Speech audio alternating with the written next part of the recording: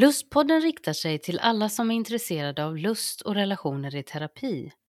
Podden leds av religionshistorikern och teologen Leif Karlsson och Hanna Möllås som är legitimerad barnmorska, legitimerad psykoterapeut och sexolog med flera auktorisationer i sexologi.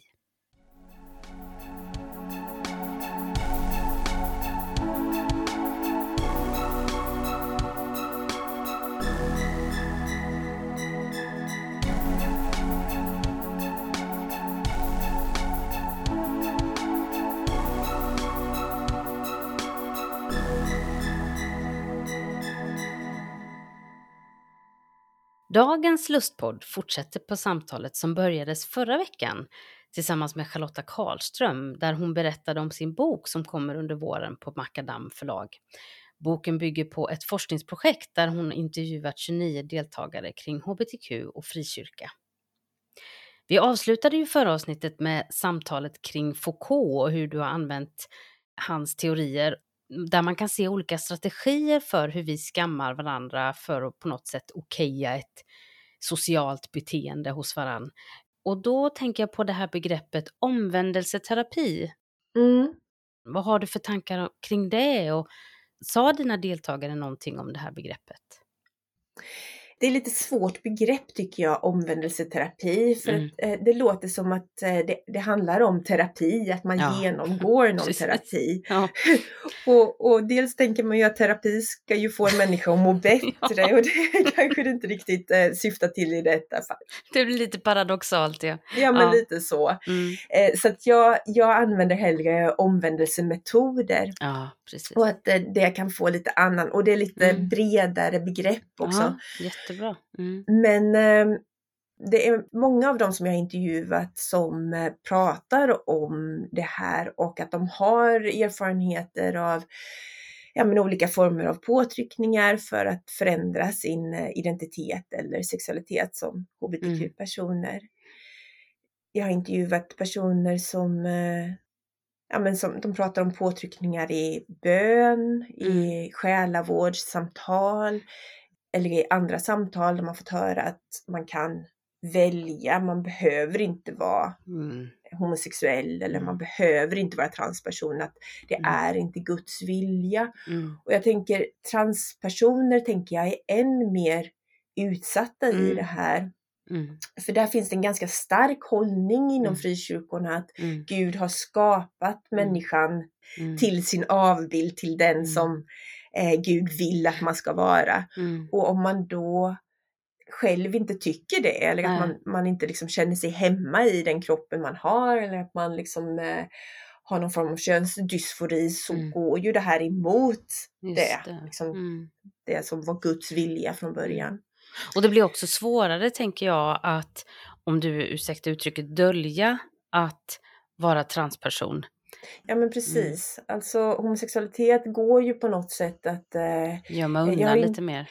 Ja, men precis. Jag har ju intervjuat flera som har levt i många, många år i heterosexuella äktenskap och liksom klarat det, eller vad man ska säga. Men sin transidentitet är ju ganska svår för att det påverkar ju hela uttryckssätten så mycket.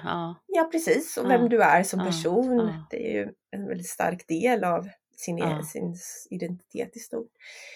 Men jag tänker den här tystnaden som också du beskrev i början, den måste ju också vara en del av en slags omvändelsemetod. Precis. Påtryckning som gör att jag ska vända om på något sätt. Ja, men jag tänker ju det. För att flera av dem som jag har pratat med har ju försökt att få ha ett samtal med sin pastor eller med någon själavårdare eller någon viktig person inom församlingen och berätta om sin hbtq-identitet, men blivit nedtystade, alltså inte fått något utrymme, utan det har väldigt kraftigt visats att det här är ingenting vi ska prata om. Det här de här samtalen hör inte hemma här. Och jag tänker att det är också flera som har lyft fram att deras drivkraft att delta i den här studien har varit just att de har känt att de har blivit tystare i så många sammanhang. Men här på något sätt kan kan få ett utrymme för att berätta sina erfarenheter. Mm. Men Charlotta, du som forskare då, som har forskat jättemycket genom åren på sexualitet och så, vad tänker du om allt det här som du har fått lyssna på i de här 29 djupintervjuerna? Ja, men först och främst så är jag ju så oerhört tacksam för att de här personerna har velat delge mig sina erfarenheter och upplevelser. För flera har det emellertid varit ganska svåra intervjuer att genomföra. Att det är så mycket trauman och så mycket svåra minnen och tankar som kommer tillbaka, och personer har kunnat liksom höra av sig efter några dagar och beskrivit att ja, men jag har tänkt mycket omkring det här och det är liksom saker som jag inte har pratat om med någon emellanåt eller så. Så att först och främst så är jag ju så enormt tacksam, och jag hoppas ju att jag kommer kunna på något sätt göra deras berättelser rättvisa. Även det gör du, för jag har läst boken. Ja, men tack Anna, det var snällt sagt. Men sen tänker jag ju också som forskare att som forskare har vi ju olika verktyg som vi måste förhålla oss till, och vi behöver liksom analysera det empiriska materialet utifrån vetenskapliga teorier och så vidare. Och något som jag kan se i det här materialet, det är ju att intervjupersonerna har internaliserat en homonegativitet. Och den här internaliserade homonegativiteten, tidigare så brukar man kalla det för homofobi. Men det innebär ju då att personen tar till sig omgivningens fördomar och negativa attityder och på något sätt gör dem till sina egna. Och det här påverkar ju dels hur man ser på sig själv, och det påverkar vilka föreställningar man har omkring sig. Och det påverkar ens självförtroende och ens självkänsla. Och framförallt så påverkar det ju hur man mår, en psykiska hälsa. Och det här har kommit att kallas i nyare forskning för minoritetsstress. Att den här oron och stressen som det innebär att hela tiden behöva anpassa sig för att passa in i de här heteronormativa miljöerna. Och att utsättas för den här faktiska homofobin som det handlar om. Att det är väldigt, väldigt smärtsamt. Och jag tycker att många har ju blivit utsatta för diskriminering. Att man blir fråntagen uppgifter och att man inte liksom får vara som vilken medlem som helst. Det är ju också någonting som handlar om ren diskriminering. Och många har fått utstå väldigt mycket smärta och lidande.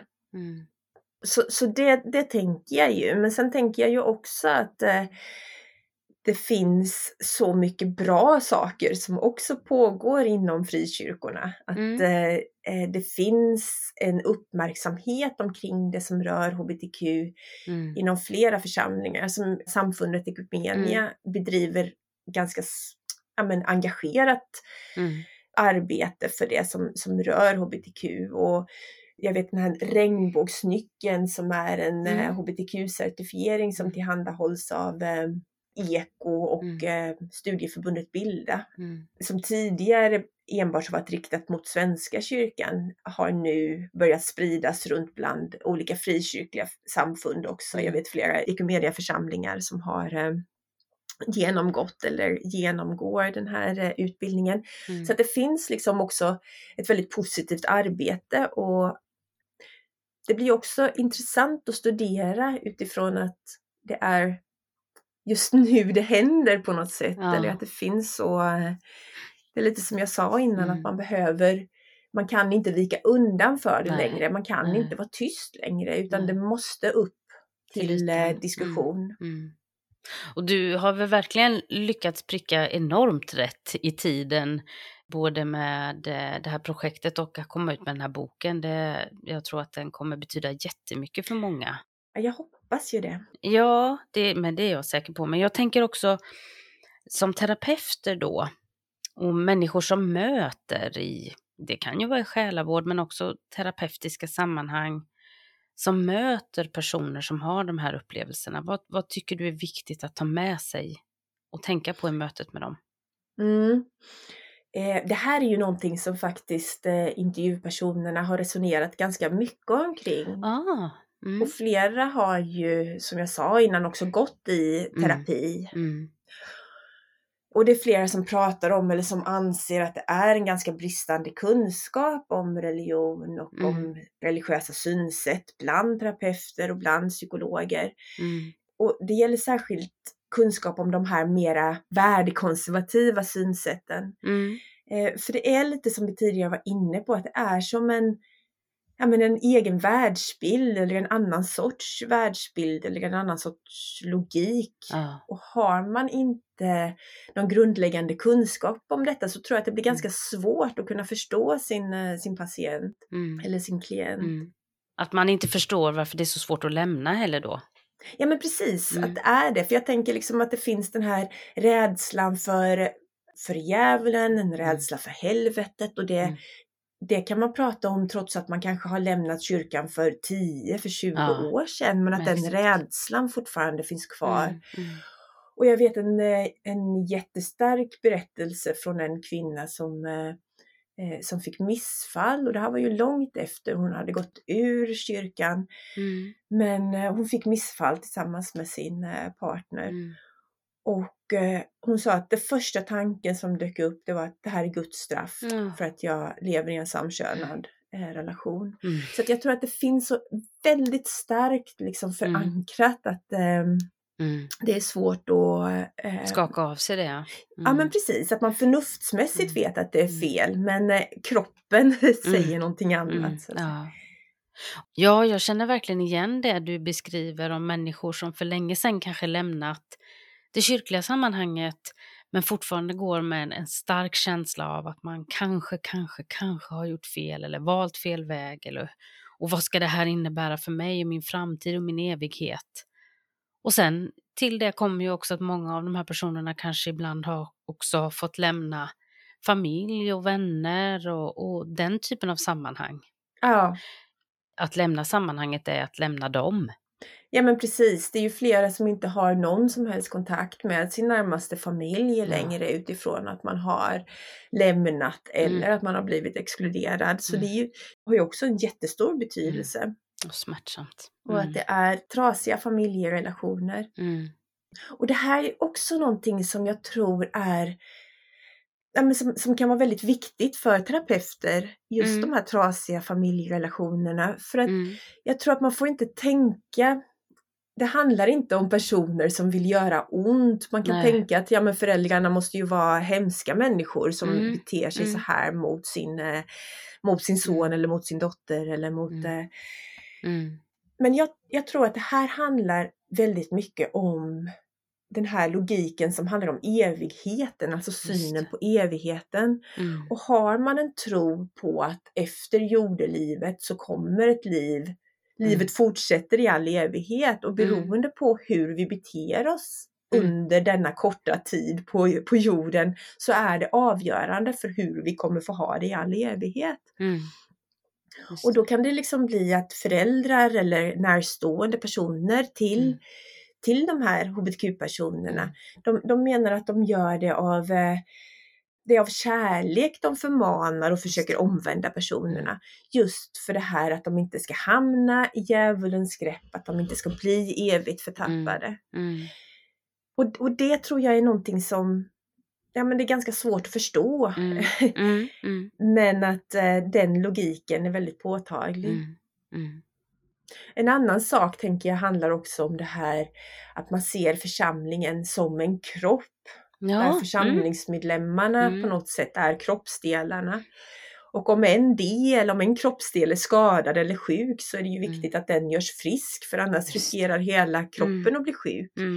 Och om man då ser hbtq som någonting sjukligt eller något skadligt, då måste ju den personen göras frisk, för annars riskerar hela församlingen och smittas eller att bli sjuk. Just det.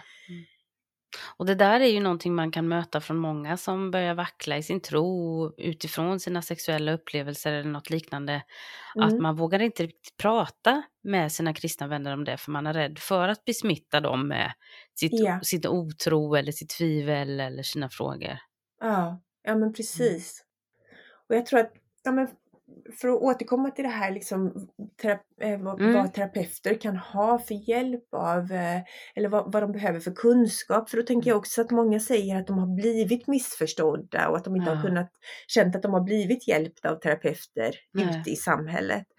Men samtidigt så säger de att de har inte vågat att gå till en själavårdare inom kyrkan. Precis. Så även om själavårdaren har den teologiska kunskapen eller liksom, så är man då rädd att man ska riskera att bli utsatt för omvändelseförsök. Och det är också flera som har sådana erfarenheter som då har blivit utsatta för omvändelseförsök. Eller de har sagt att men det här är en frestelse från djävulen och vi ska be tillsammans för att du ska bli fri. Du ska bli fri eller du ska klara och stå emot frestelserna. Nej, så jag tänker att det blir en slags dubbelbestraffning för den här typen av patienter, för att de kan både känna att de inte blir förstådda i terapeutens förståelse kring sexualitet, så måste man förklara om det och lära upp terapeuten. Men den kan heller inte förstå kopplingarna kring religion, och då ska man lära upp den även om det blir ju en helt omöjlig sak att behöva betala för. Ja men precis. Och det här är ju någonting som personer som tillhör sexuella minoriteter ofta pratar om, att det finns liten kunskap. Och jag tror att och det är ju så här övergripande att som terapeut kan man ju inte ha kunskap om allt. Det är ju helt omöjligt.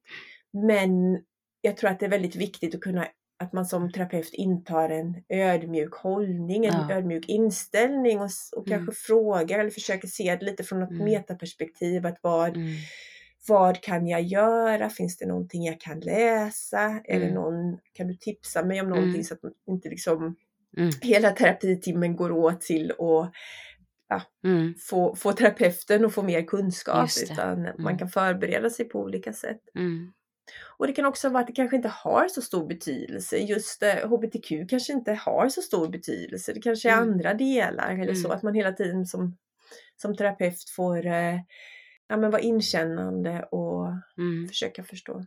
Ja, det är en intressant sak du säger, för det kan ju också bli så idag att terapeuter hänger lite efter, så man tror att det alltid är ett problem. Och så kanske man möter en person som Robin, som vi har haft med här i podden, som inte alls har tyckt att det är ett så stort problem, och så gör terapeuten ett problem av det. Ja men precis, det är ju också så det kan se ut. Och det är ju väldigt viktigt att ha med sig det. Och att vara inkännande i vad just patienten behöver. Absolut.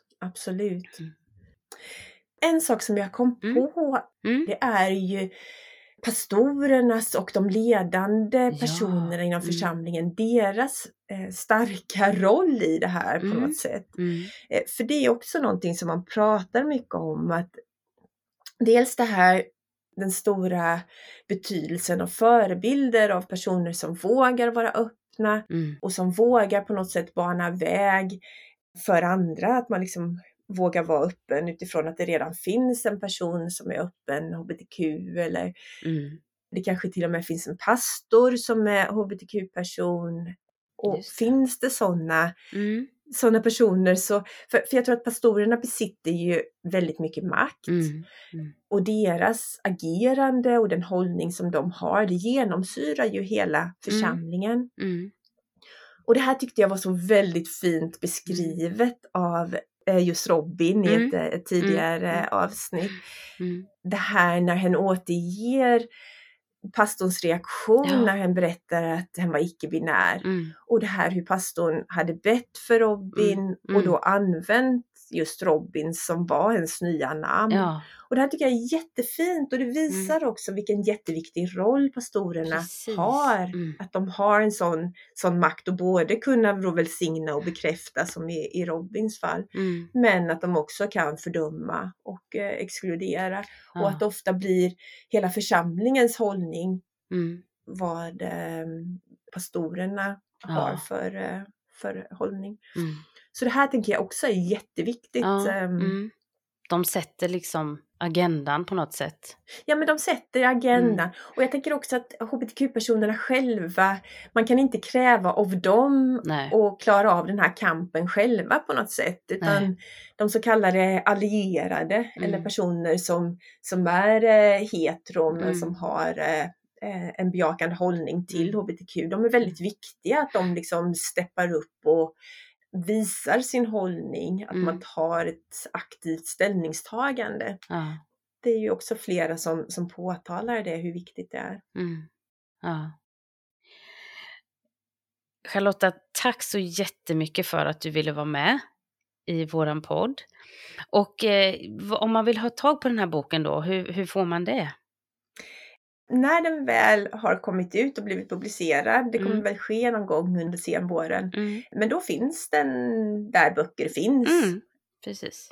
Och förhoppningsvis kommer den också finnas som open access, eller att man ska kunna hitta den i sin helhet på nätet. Jag hoppas att det kommer bli så. Ja.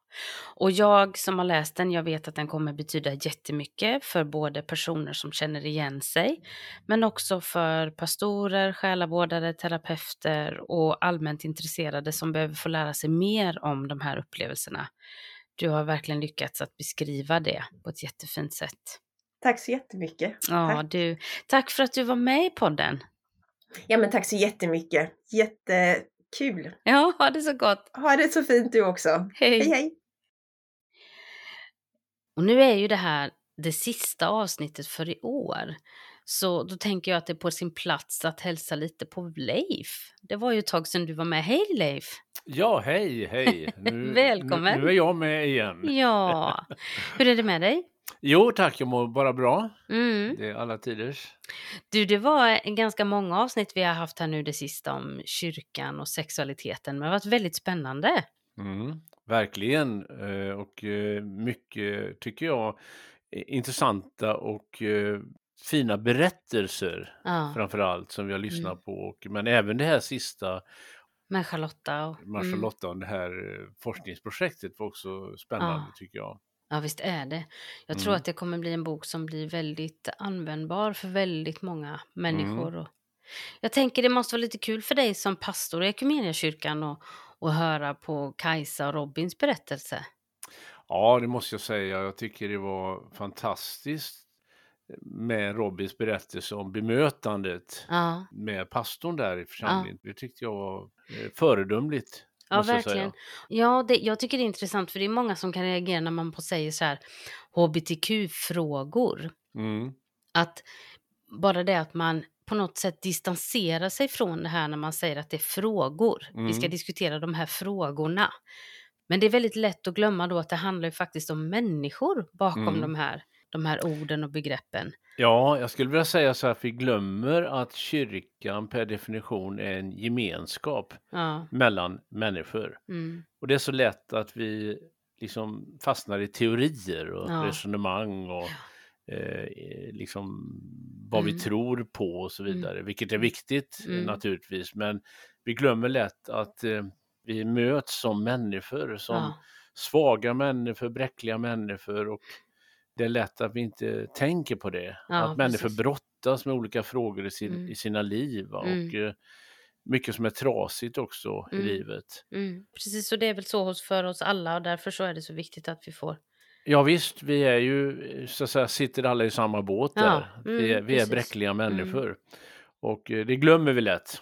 Det blir som sagt, som du säger, kan lätt bli väldigt teoretiska resonemang. Ja, precis. Och ofta blir det då alltså att det finns inget inkännande i det. Nej. Jag tänker att det är roligt, för det tog även Charlotta upp i dagens avsnitt, just det mötet här, för att det är så viktigt att få bli sedd. För på samma sätt som vi kan se någon genom att säga dess rätta namn eller bemöta den så som den vill bli bemött, så kan vi också göra tvärtom. Vi kan dissa någon och trycka ner någon genom att inte se den på det sättet som den vill bli sedd.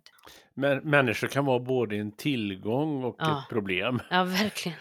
Jag kommer tillbaka lite till det här som faktiskt innan vi riktigt gick in i de här avsnitten om sexualitet och frikyrka, så intervjuade ju jag Thomas, och han sa ju det när han talade om sin ADHD och sin kristna tro och sexmissbruk och allt det här, att jag har egentligen inte så stora problem med Jesus och Gud, men med kyrkan ibland så är det lite svårare. Ja, men jag tycker Thomas reflektion var väldigt, väldigt klockren det där, att kyrkan är ett större problem. Ja. Det där påminner om ett citat jag hörde en gång i en amerikansk förkunnare som sa att Gud har bara 2 problem. Ja. Det är folk och pastorer. Så att Ja, och det är ju intressant när man tänker på dagens avsnitt med jag kanske ska lägga till och betona att jag själv är pastor. Ja, precis. Ja, Gud har nog haft sina problem med dig. Ja, verkligen. Det har han säkert haft. Ja, det har den haft. Alltså. Det är bara att jag bekänner här. Ja, precis, exakt. Men jag tänker att det är intressant med det här som Charlotta tog upp då, det här i slutet, att vad man kan tänka på, vad terapeuter kan tänka på. Men det gäller ju alla möjliga personer som möter människor med berättelser kring sexualitet i frikyrkliga miljöer, så är det viktigt för många ledare, inte bara terapeuter utan även pastorer, de som predikar, själavårdare, människor som sitter i samtal, att man faktiskt förstår vilken enorm makt det man säger och det man inte säger har. Absolut. Så att vi är ju en miljö, oavsett om vi är kristna eller inte, men bara det att vi är medmänniskor, så behöver vi på något sätt forma ett samhälle och en samvaro och ett sammanhang där vi lyfter varandra och ser varandra. Vill vi ha respekt i vårt samhälle så behöver vi tänka på att vi faktiskt själva allihop är en del i en terapeutisk miljö. Men vi kan också vara en del av en antiterapeutisk miljö. Nej, men jag tänker att det är någonstans det som är vår förhoppning med den här podden, att inte bara ska reflektera kring teorier, utan att det faktiskt ska landa i människors liv och bli behjälpligt och möjligt att ta till sig, både för den som är i olika situationer själv, men också den som möter anhöriga, vänner eller patienter då i olika sammanhang, och bli bättre rustad för det. Och därför tycker jag det är så bra det här att vi har inbjudna gäster. Ja, visst är det så. Så att andra röster och andra människor kommer till tals. Och därför så tänkte jag nu, det här är ju sista avsnittet 2021. Och jag tänkte att vi kommer ju fortsätta kring frågor som rör hur man kan bemöta patienter som har varit i en konservativ till exempel miljö då. Det kommer jag berätta mer om, hur man kan tänka som sexolog. Och det är ju ett avsnitt, tror jag, som kommer bli viktigt både för patienter som själva behöver få hjälp, men också terapeuter då, hur man ska jobba kring de här berättelserna och så. Men jag tänkte att nästa avsnitt, som blir första avsnittet 2022, så tycker jag att det vore kul att bara reflektera lite kring vad som har hänt under vårt första riktiga hela poddår. Vår ettåriga existens. Ja, exakt. För det finns väldigt mycket kommentarer, frågor och så som har kommit in, som skulle vara roliga att prata om och liksom lite summera inför framtiden, vad vi behöver tänka på och vad det finns för uppslag att ta upp längre fram. Och kanske också reflektera över de här avsnitten som vi har haft under året, om det är något avsnitt som sticker ut, eller något som vi har funderat på vidare på. Det tycker jag också skulle vara värdefullt. Ja, men det gör vi nästa vecka. Det ska bli jättekul. Men du, gott nytt år nu kommer ju här strax, så att jag hoppas att du får en trevlig nyårsafton och ett gott nytt år. Det hoppas jag också. Jag önskar dig också ett gott nytt år. Ja. Jag hoppas att det ska bli ett härligt år som ligger framför det här. Ha det så gott. Ja, ha det så gott själv. Hej, hej. Hej.